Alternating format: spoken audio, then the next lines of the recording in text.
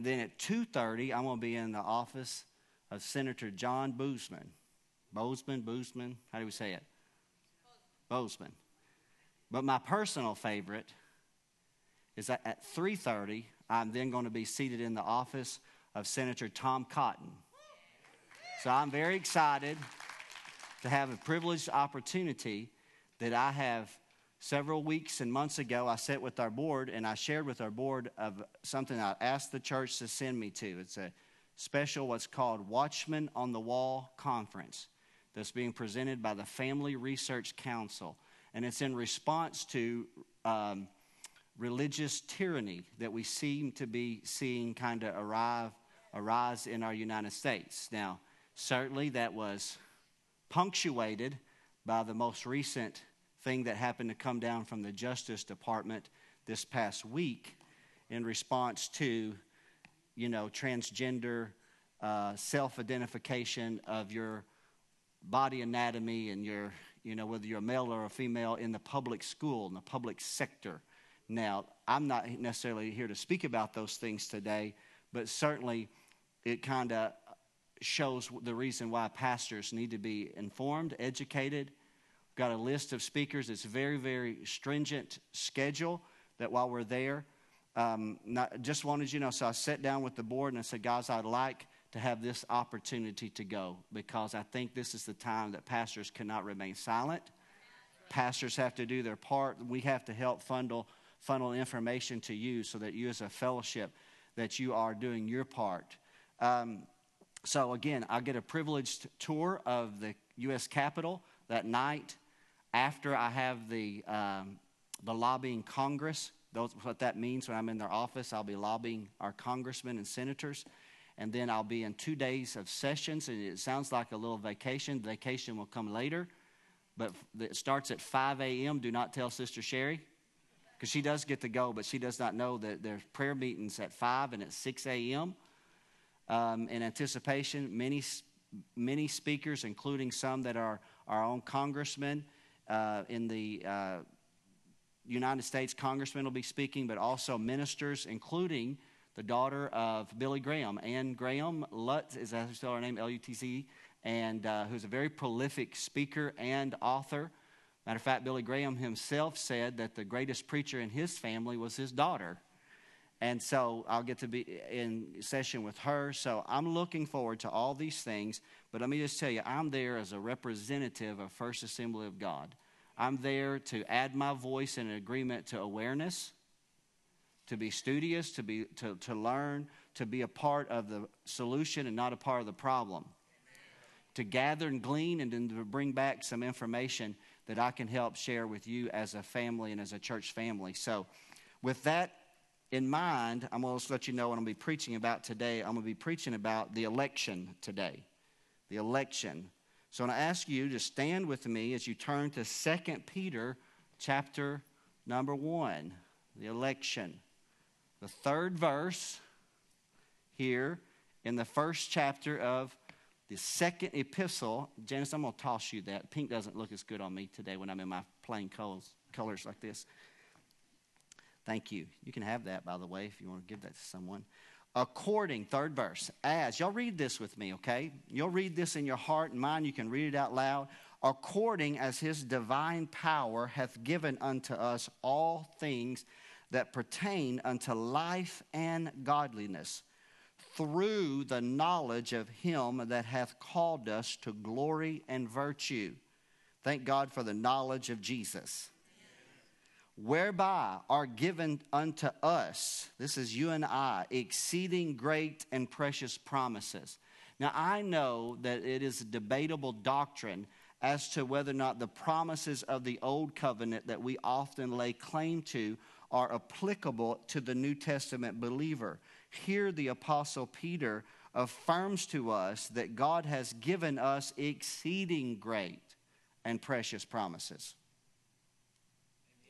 that by these you might be partakers of the divine nature. I mean, no, God's done something divine inside of you.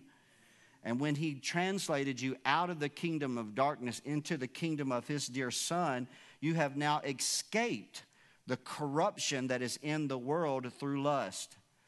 And besides this, so now the apostle said, let me share with you some things that should be found in the life of an individual who has escaped the corruption that is in the world, that you have received of that exceeding great and precious promises and the divine nature of God. In your life, he said, giving all diligence, make sure. I like that passage of scripture that talks about examine yourself. 2 Corinthians 13, examine yourself as to whether or not you are in the faith. Look diligently. We're going to read an accompaniment or a complementing scripture here in a moment. And besides this, giving all diligence, add to your faith. You have faith, but do you have virtue? Wow, that's good right there. You have faith, but do you have virtue? And then from virtue, knowledge. And then from knowledge, temperance, which simply means self-control. And certainly knowledge would be the knowledge of God, the knowledge of His Word. So do you see the accumulation of these divine attributes in your heart and life as you are giving diligence to your faith and who you are? You are discerning what God is doing in your life. You're looking, we've talked about maturation. You're looking for maturation in your life. That not only do I have faith, but I have virtue. Not only do I have virtue, but I have knowledge. And this is not of myself. God produces this in us. Come on. And to knowledge, temperance, self-control, and to self-control, patience, and to patience, godliness, and to godliness, brotherly kindness, and to brotherly kindness, charity or love. For if these things be in you and abound, they make you that you shall neither be barren nor unfruitful in the knowledge of our Lord Jesus Christ. Isn't that powerful right there? You're neither barren and nor are you unfruitful if those things are present. But if they are not present, then let's go back to that examine ourselves, whether we're really in the faith for just a moment. But he that lacketh these things here, he said he is blind, he cannot see afar off, and hath forgotten that he was purged from his old sins. So wherefore the rather, brethren, speaking to us as believers, look at this, and this is our tipping point. This is our moment where we discern where we're going, what God, I believe, has laid on my heart to speak to you.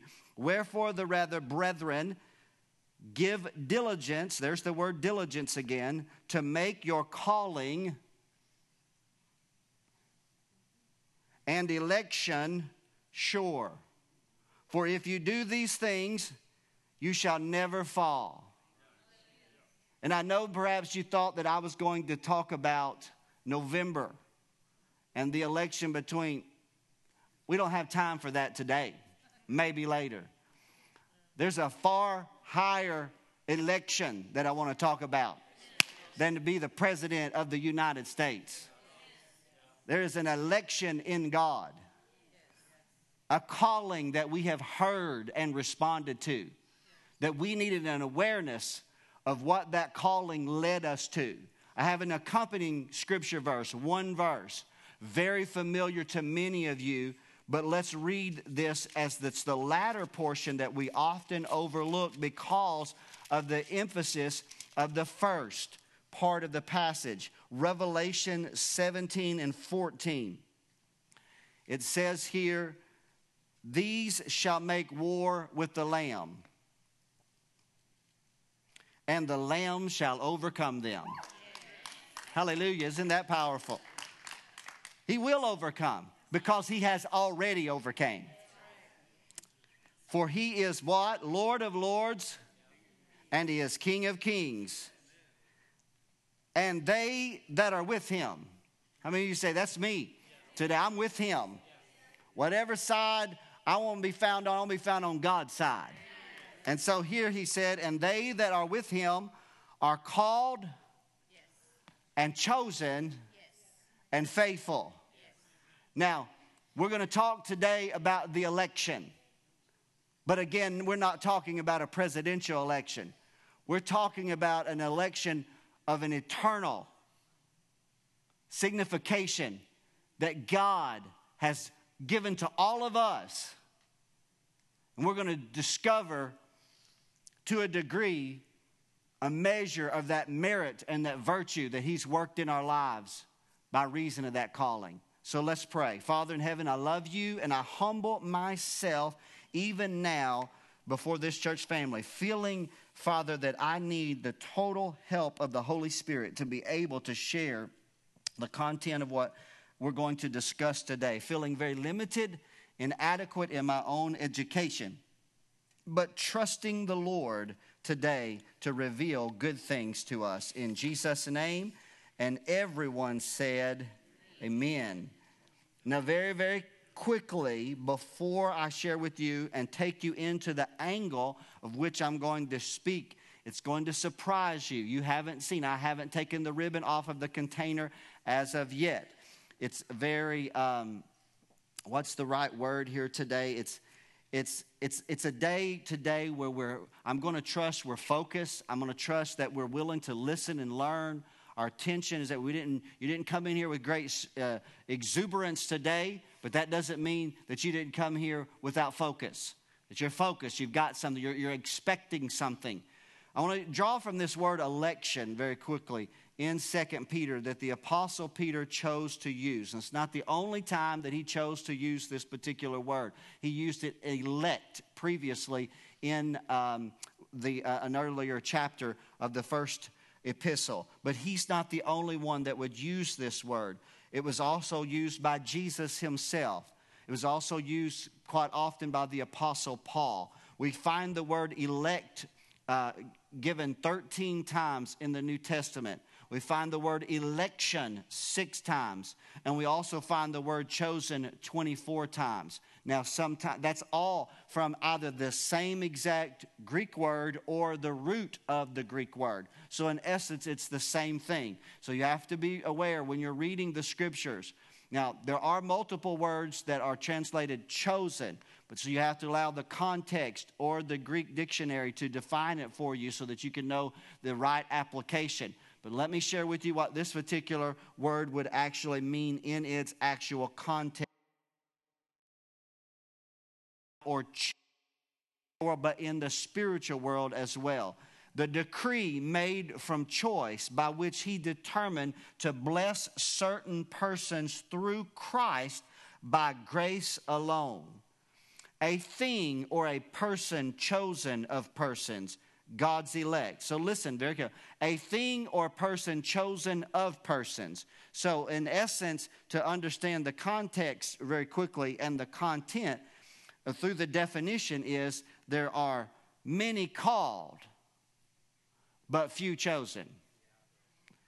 But you and I that have heard the call and responded have become the chosen of the Lord. So therefore, we are the elect of God. And we have this election that the Apostle Peter is exhorting us that we are to, in this context, to make this calling and election sure. So very quickly, Strong's define this word as divine selection. Again, defining it or also translating it chosen and election. I think that once you have some measure of revelation concerning the truth that God chose you, that you perhaps in one degree chose God, but the greater side was that God chose us in Christ. It can change everything about who you are. You're talking about the search for significance. You will find your significance in Christ. You will find who you were created to be. You will discover that God chose you out of darkness and placed you in His Son, put you into the kingdom of His dear Son, and He has awarded you with the merits of faith and grace and goodness and kindness and the work of His Holy Spirit in your life. Not only are you blessed in this life because you are chosen by God, but you will be blessed in the world to come. Come on, somebody. That's good right there. You are the elect of God. God has elected, chosen you. But I want to go a little bit today. It was several months ago that I was invited to participate in an online discussion with our own Dr. Phil Brassfield. And once I looked at the content of the discussion, I gracefully tiptoed out of that discussion and never even logged in because I knew that that was water too deep for me to swim in. However, since that time, I have been intrigued a little bit. And in our conversations, I believe this was in a response to Dr. Brassfield's doctorate degree. Some of the studies that he was going through was causing him to look at particular doctrines that have been a part of the church in days gone by that have oftentimes resulted in division.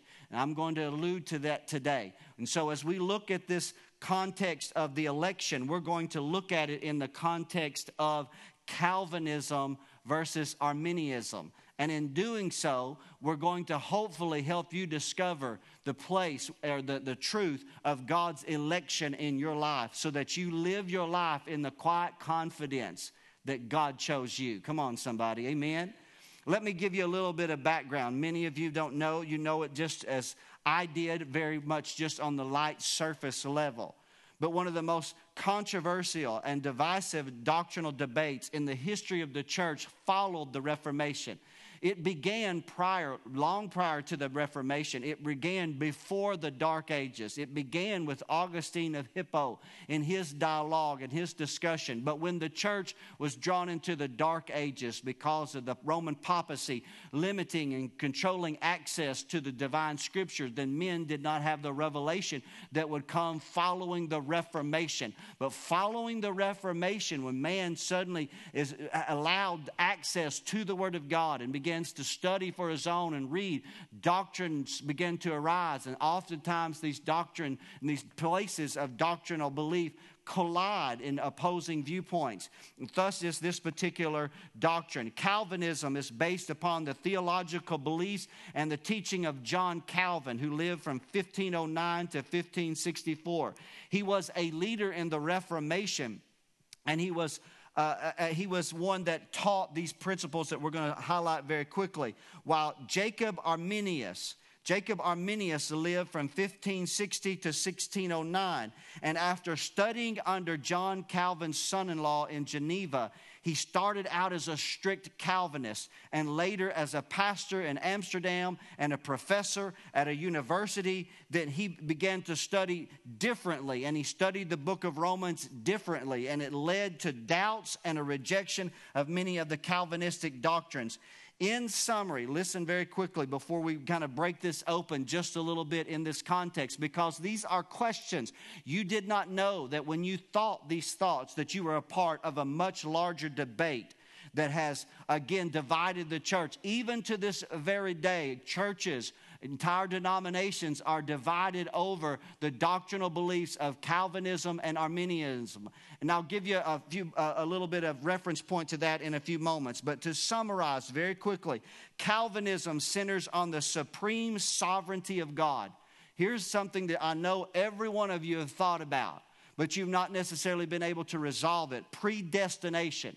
You've thought about that in your mind. You've asked and wondered, is this person predestined for that, or predestined in the context of eternity?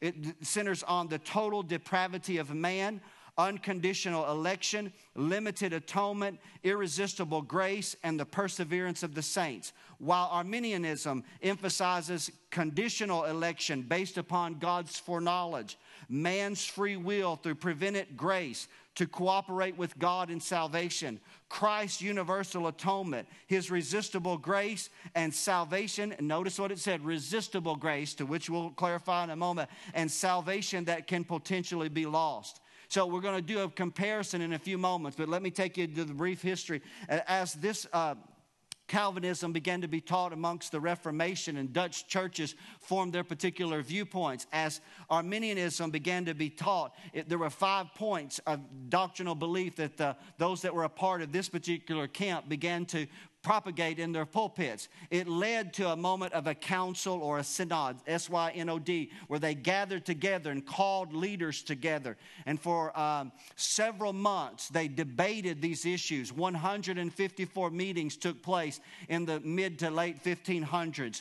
And at the culmination of those meetings, they chose to reject Arminianism as heresy and and they aligned themselves with 5 points of Calvinism that we're going to talk about and show a brief comparison in just a few moments. Now, oddly enough, it's hard for us today to fathom this, but the end result, 4 days after, and again, when they announced that they believed, when those that projected Calvinism to be the right interpretation of Scripture, then the teachings of those that taught Arminianism were separated from their congregations, pastors, and were even forced to leave the country. 4 days after the meeting closed, one of the leaders was taken and beheaded in order to stop or to limit the spreading of this doctrine. That's how great the divide.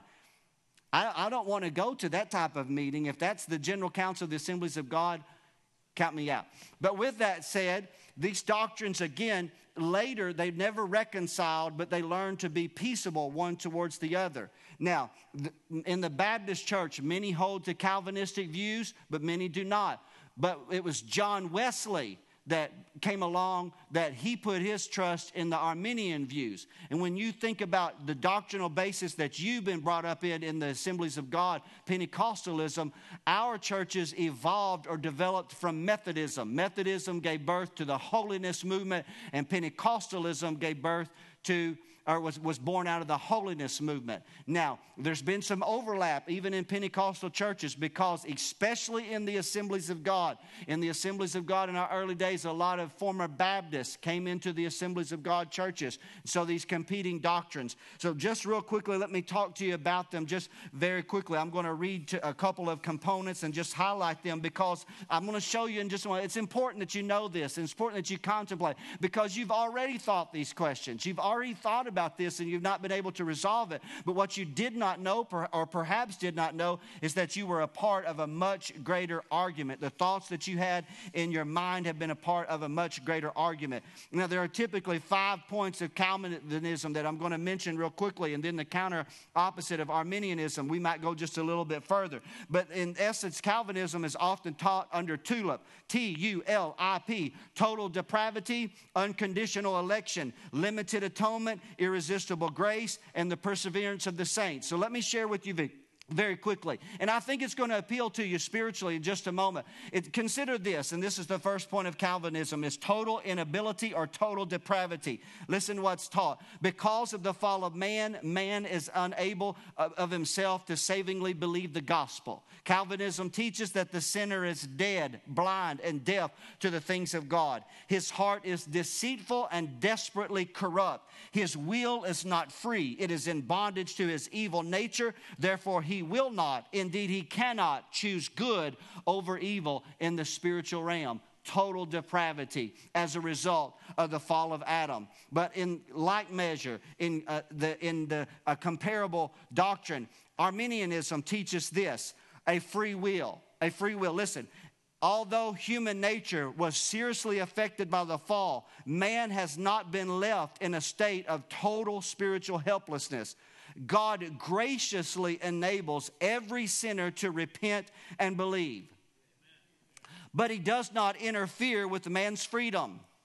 Each sinner possesses a free will, and his eternal destiny depends on how he uses it.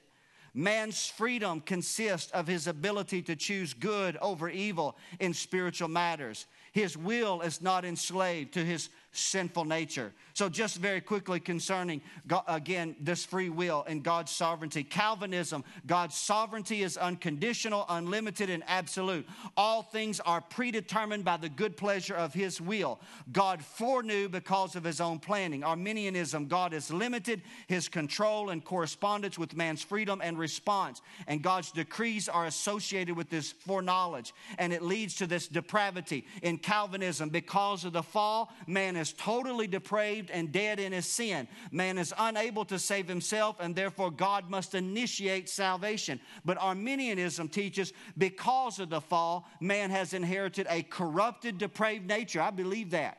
Man has inherited a corrupt nature through, listen to this, but through prevenient grace, God removed the guilt of Adam's sin. This grace is defined as a preparatory work of the Holy Spirit given to all that will enable a person to respond to God's call of salvation. In essence, one cannot even respond to God unless God has previously chosen him. The other, God has allowed his Holy Spirit to prepare the heart so that then you can respond to the call of salvation. Let's go a little bit further. Conditional or unconditional election, because you can't understand one point without the other because they overlap each other. Resting upon the previous, that man is depraved. God's choice of particular sinners was not based on any foreseen response or obedience on their part, such as faith or repentance, etc. On the contrary, God gives faith and repentance to each individual whom he selected. These acts are the result, not the cause of God's choice. Election, therefore, was not determined by or any conditioned upon any virtuous quality or act foreseen in man. Let me just clarify that for you real quickly. The Calvinist doctrine says this, that in the genesis of time, before God created man, God determined beforehand who would be saved and who would not be saved. And so then as the call of salvation goes forward, it is again in God's predetermined counsel based upon Calvinistic teachings that only those that God predetermined beforehand would be chosen. And so, for example, let me give you an example. In a great auditorium of 1,000 people, and let's just say that in that group of 1,000 people, that on any given day, that a salvation altar call is given and men authentically respond, the Calvinists would say is that God in the Genesis had already determined that on that day, those 3 people would be saved and nobody else in the building would be saved. So Arminianism teaches it a little bit different. Arminianism teaches a conditional election. Listen carefully. God's choice of certain individuals unto salvation before the foundation of the world was based upon his foreseeing that they would respond to his call. So listen, the Calvinist teaches the elect. The elect are those that God called by his own sovereign will. The people, it was irresistible. We'll touch about that in a moment of time. They had to respond because God had predetermined that they would respond. But Arminianism teaches different, that God will allow men to respond to the work of grace that is being shared. It's conditional. Before the foundation of the world, in his foreseeing, God foresaw who would respond. And then once they responded, he would call those the elect. Oh, I like that. He selected only those whom he knew would of themselves freely believe the gospel. The election, therefore, was determined by or conditioned upon what man would do. The faith which God foresaw and upon which he based his choice was not given to the sinner by God, or it was not created by the regenerating power of the Spirit, but resulted solely from man's will. In essence, God gave man a free will. When the call goes out, man by free will can respond. But God, in his predetermined counsel, God looked down the lens of human history and God saw who would respond, and he therefore called those elect. So do you see the distinguishing point? Some are saying, the Calvinists are saying, God determined beforehand who would be saved. The other says God saw beforehand who would be saved. They both call them elect. But it's how you arrive at the point of the election where the point of debate is often found. There's only 5, and I'm going to share, and I'm going to culminate in a moment. So don't drop your head in boredom here today. You've been a part of the debate. You just didn't know you were a part of it. And you have thought these same thoughts. You have thought these same thoughts because you've read Romans 9.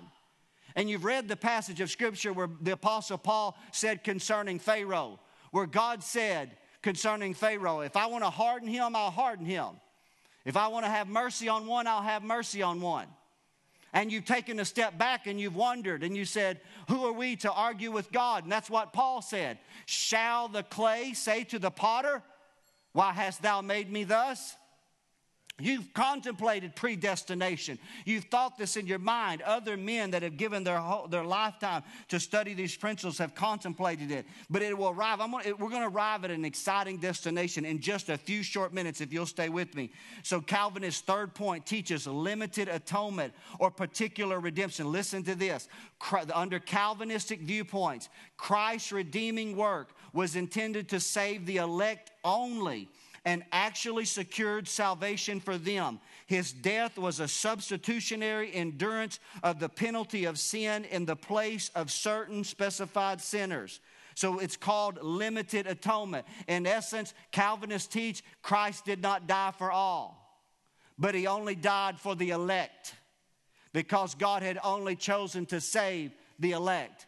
Arminian doctrine says it's conditional, or it is a limited atonement. Universal redemption. Christ's redeeming work made it possible for everyone to be saved, but did not actually secure the salvation of anyone. Although Christ died for all men and for every man, only those who believe on him are saved. And now as I'm preaching, you're making decisions about what side you're on or not, because the argument is now coming to the forefront in your mind, and you're saying, well, this is what I've already settled in my heart. His death enabled God to pardon sinners on the condition that they believe, but it did not actually put away their sin until they receive by faith the grace that puts away their sin. Limited atonement. Number 4, very quickly. For moving very quickly, the Holy Spirit. Where does the Holy Spirit work? Where is this thing called grace? Irresistible grace. The fourth or the fifth tenet of Calvinism teaches irresistible grace, or an effectual calling. In addition to this outward general call to salvation, which is made to everyone who hears the gospel, the Holy Spirit extends to the elect a special inward call that inevitably brings them to salvation. The external call, which is made to all without distinction, can be and often is rejected, whereas the internal call, which is made only to the elect, cannot be rejected. It always results in conversion. Listen very carefully to the Calvinist viewpoint. By means of this special call, the Spirit irresistibly draws sinners to Christ. So what the Calvinist is teaching here quickly is that if you have been chosen by God, you cannot resist. That you cannot resist the grace because God chose you, and that you have to respond to this invitation to come to Christ. They are saying that all hear, but only the ones that respond were the ones that had been predetermined beforehand to respond. But it's opposed by Arminianism that the Holy Spirit can be resisted. Listen, the Spirit calls inwardly all those who are called outwardly by the gospel invitation. He does all that he can to bring every sinner to salvation. But inasmuch as man is free, he can successfully resist the Spirit's call. So Arminianism is teaching that the call goes to all, and all can hear the call. But that every man, based upon the fact that he is a free will before God, can reject that call. Let's go a little further. The Spirit cannot regenerate the sinner until he believes. Faith, which is man's contribution, precedes and makes possible the new birth. Thus, man's free will limit the Spirit in the application of Christ's saving work. There's only one more before I bring it to a culminating point in just a moment, but let me give you an example of this. Calvinists believe, therefore, in the total success of evangelism. Let me give you an example of what I mean by that is. If we were to hold a mass crusade, and we were to rent a large auditorium, and we were to invite hundreds and thousands of people, and let's say that 500 people showed up, a vast opportunity to share the gospel. And we know that many of them are unregenerate. We pray, and they come from tattered, torn, sinful, carnal lives and lifestyles, and everyone hears the gospel. The invitation is given, 3 people respond. The Calvinists would then consider the entire crusade a success, because they would say God predetermined that 3 would be saved. The Arminian, on the other hand, would give the same invitation, and 3 would be saved. And then he would go home and he would be grieved in his heart because he would know that there was an auditorium full of sinful men who rejected the wooing and the compelling work of the Holy Spirit, that they chose to resist the grace of God, to resist the work of the Holy Spirit. Now, it's my personal belief that that happens all across the world every day, because I believe God is compassionate and gracious, and He is always inviting. Even so, Jesus Himself said, He said, come to the water and drink freely. Come, even so. So believe that invitation, but you can see the distinction. Lastly, very quickly, to complete the tulip: total depravity, unconditional election, limited atonement, irresistible grace, is the perseverance of the saints. This one's the one that's going to surprise you, because I know you've thought about this one, but what you were thinking about you didn't know was attached to a much larger argument. It's called the perseverance of the saints. It's defined in our generation as eternal security. I know every one of you have had that debate either in your mind or with another believer, and you have contemplated this doctrine. So listen, what you don't understand when someone says, I believe in eternal security, what they may not understand is they are saying or affirming, I believe in the 5th point of Calvinism, the result of God's election. Calvinism teaches if God's the one that called the person, if God's the one that chose the person, and His will was irresistible in their life, and then they are regenerate by the Holy Spirit, then there is absolutely no way they could ever be eternally lost again. So the 5th point is known as the perseverance of the saints.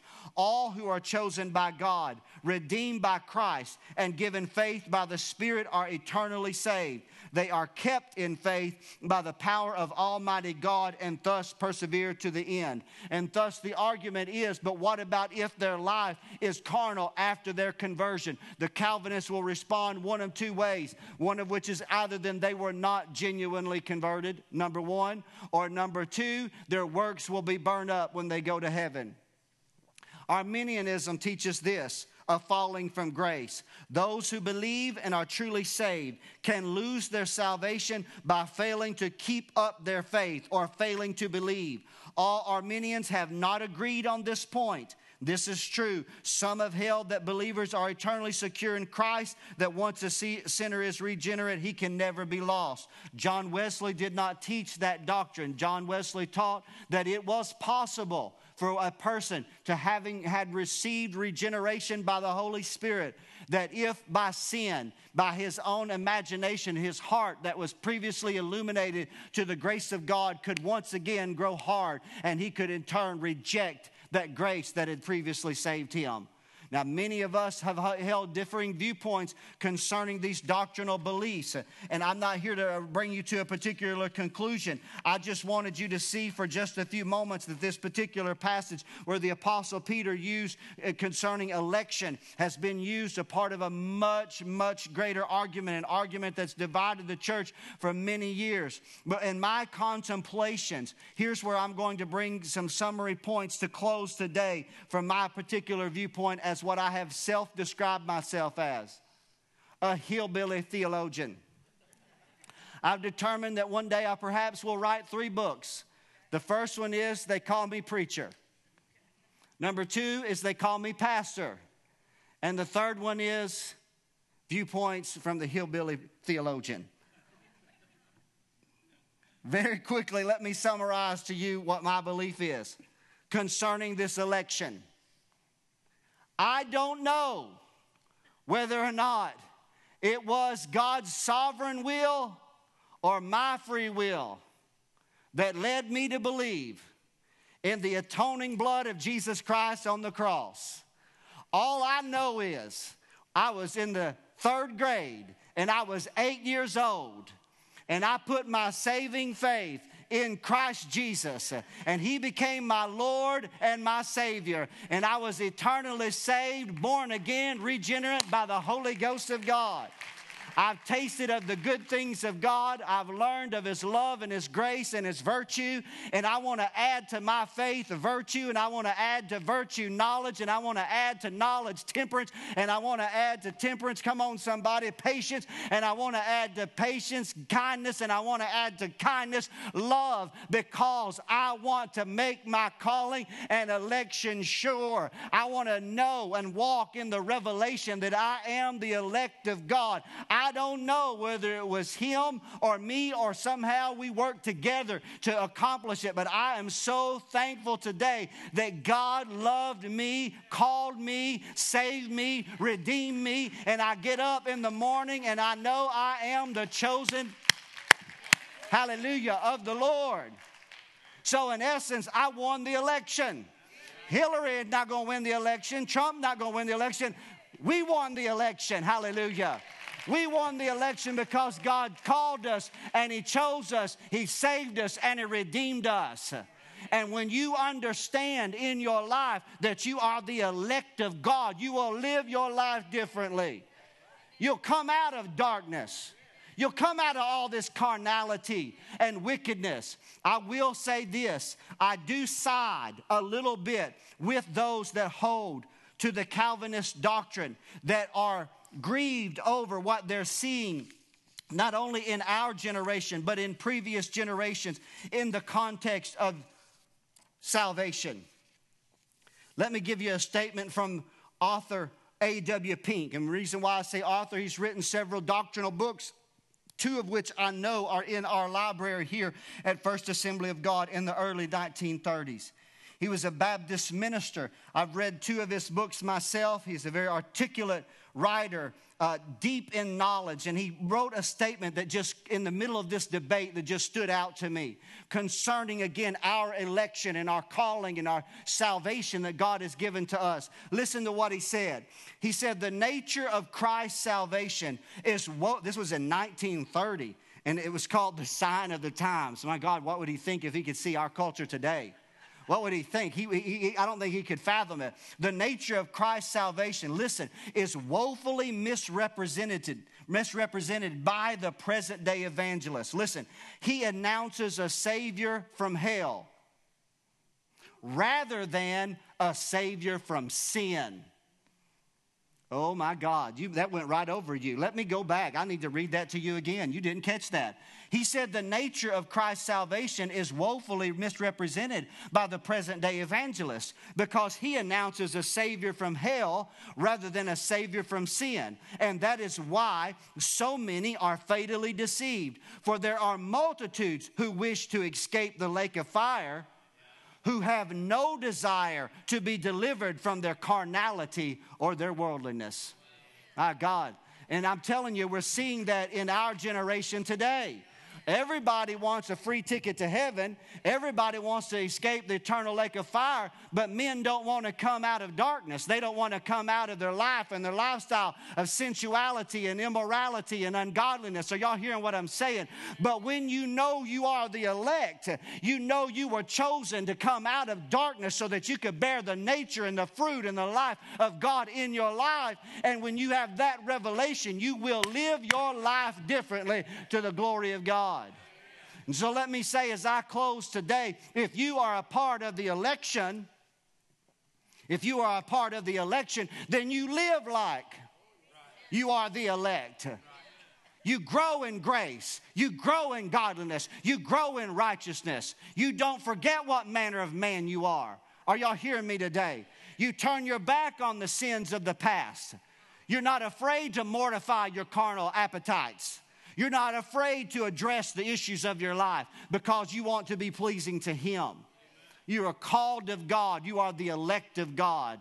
And so therefore you live your life in the revelation that God called you and chose you to be who you are today, being conformable to His will. Man, that's good right there. I'm going to ask Aaron to join me back on the platform today. The election. Let's read this in closing one more time. Two things just very, very quickly. It's 12:08. I've been at it for about 38 minutes or so. So that means y'all give me a couple more minutes to bring this to a culmination very, very quickly here today. Let's read this. I know this may not be shouting me down moments, but it's a revelation. I briefly brought you through an argument that had divided the church. And to this day, that division, the width of that divide is just as great as it was. Thankfully, we don't behead leaders of other opposing viewpoints, even within the context of Christianity, as they did in that day.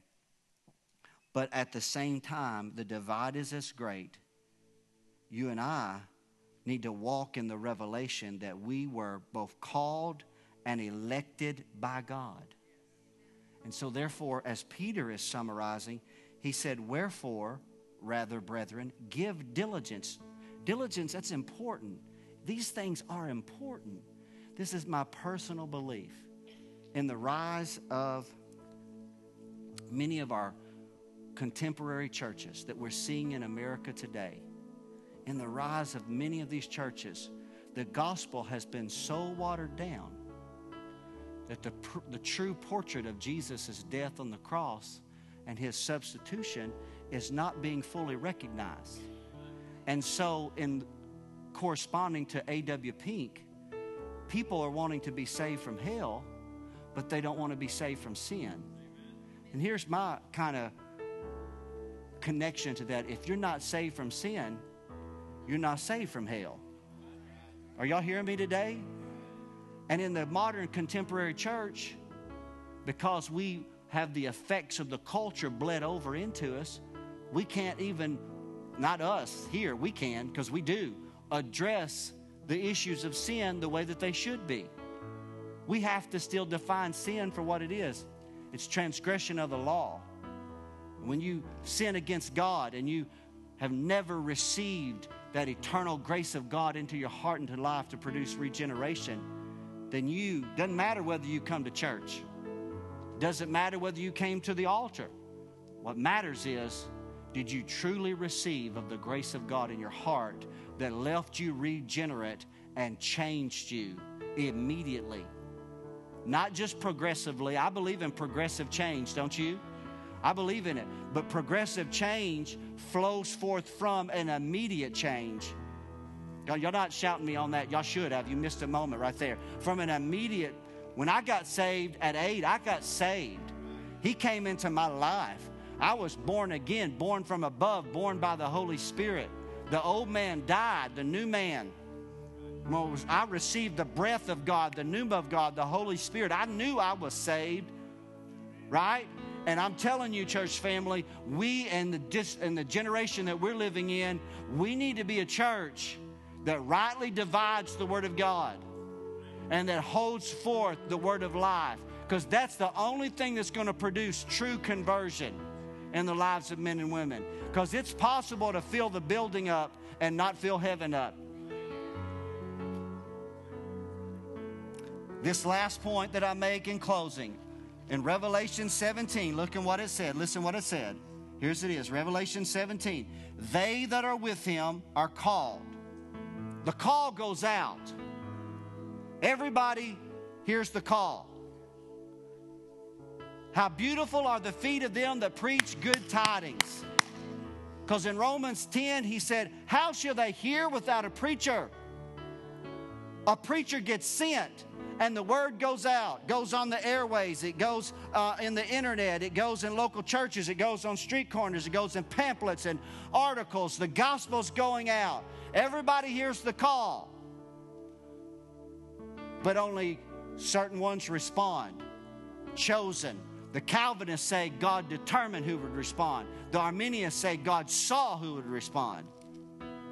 And that once he saw who would respond, he would call them his chosen. Many were called, but few were chosen. If you have faith in Christ, then you were chosen by God. You are the elect of God, and yes, you won the election through Christ. You've been placed in a higher place than the office of the President of the United States. Because you are a son or a daughter of God, you've been made to sit down together in heavenly places in Christ Jesus. I know the next president's going to sit in the Oval Office at the president's desk, but I sit, come on somebody, in an eternal place, joined with my faith with Jesus Christ at the right hand. Are y'all hearing what I'm saying? That place, we sat down together with Him in a place of authority. But the writer said, it's not just to be called. It's not just to be chosen. But you got to be faithful. Faithful. Faithful to God. Faithful to that call. Faithful to understand that you were chosen by God. And when you have that revelation, you will live your life differently than you have previously. Our heads are bowed and our eyes closed. We're taking a moment of time here today. Can I ask you to do something before I dismiss you today? Can I ask you to be diligent? Can I ask you to do diligence here today and search? Isn't that what the author said, Peter? Giving all diligence. Are you in the faith? That's what Paul said, in like manner, like measure in 2 Corinthians. He said, are you in the faith? Are these things in you? Are you walking in love, virtue, knowledge, growing in the knowledge of God? Or are you blind and you have forgotten that you were once purged from your sins? I tell you, it's time to be real.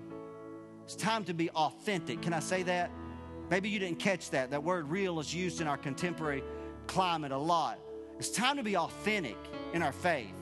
It's time to be sincere and to really believe and to know who we are in Christ and to know what He's done in us through redemption.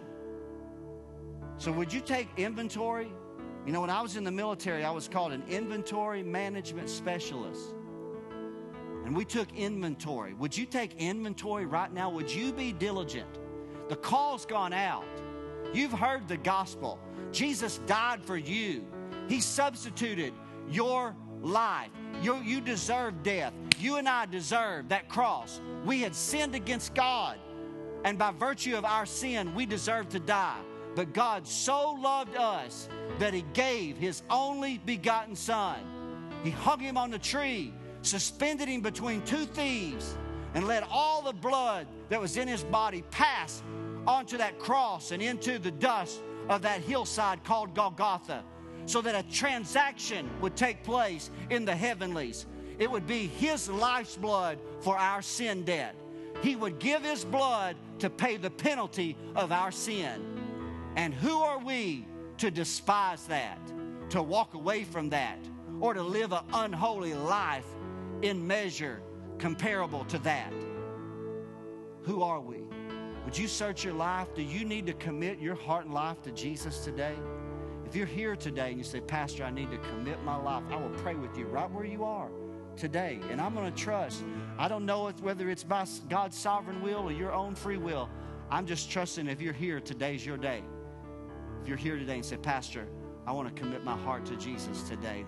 I want to not do more than I want to give my entire life and receive in my heart and my life all the merits of grace that was given through His blood on the cross. If that's you, raise your hand so I can pray with you today. I don't know who might be here today. I'm going to just trust. I'm going to wait on the Lord today. Number two, you're here and you say, Pastor, I have authentic faith, but the reality is I have not been faithful. Come on, don't leave me. Don't you check out right now. I see that hand. Thank you for raising that hand. You say, Pastor, I have authentic faith, but I haven't been faithful. But today, thank you, I see that hand right there. I'm praying with you. I'm going to pray. Thank you, I see that hand right there. Just saying, Pastor, I want to be faithful. I'm the elect of God. I want to be faithful to Him. Is there anyone else? I'm going to pray. I'm not going to pull you forward. Thank you, I see that hand right there. The Holy Spirit's moving. Children of God, you've received it. You're the called, you're the chosen, but you hadn't been faithful. God is saying today is your day to make a commitment, a new commitment to be faithful. I want to ask you to stand up with me today, and we're going to pray a closing prayer.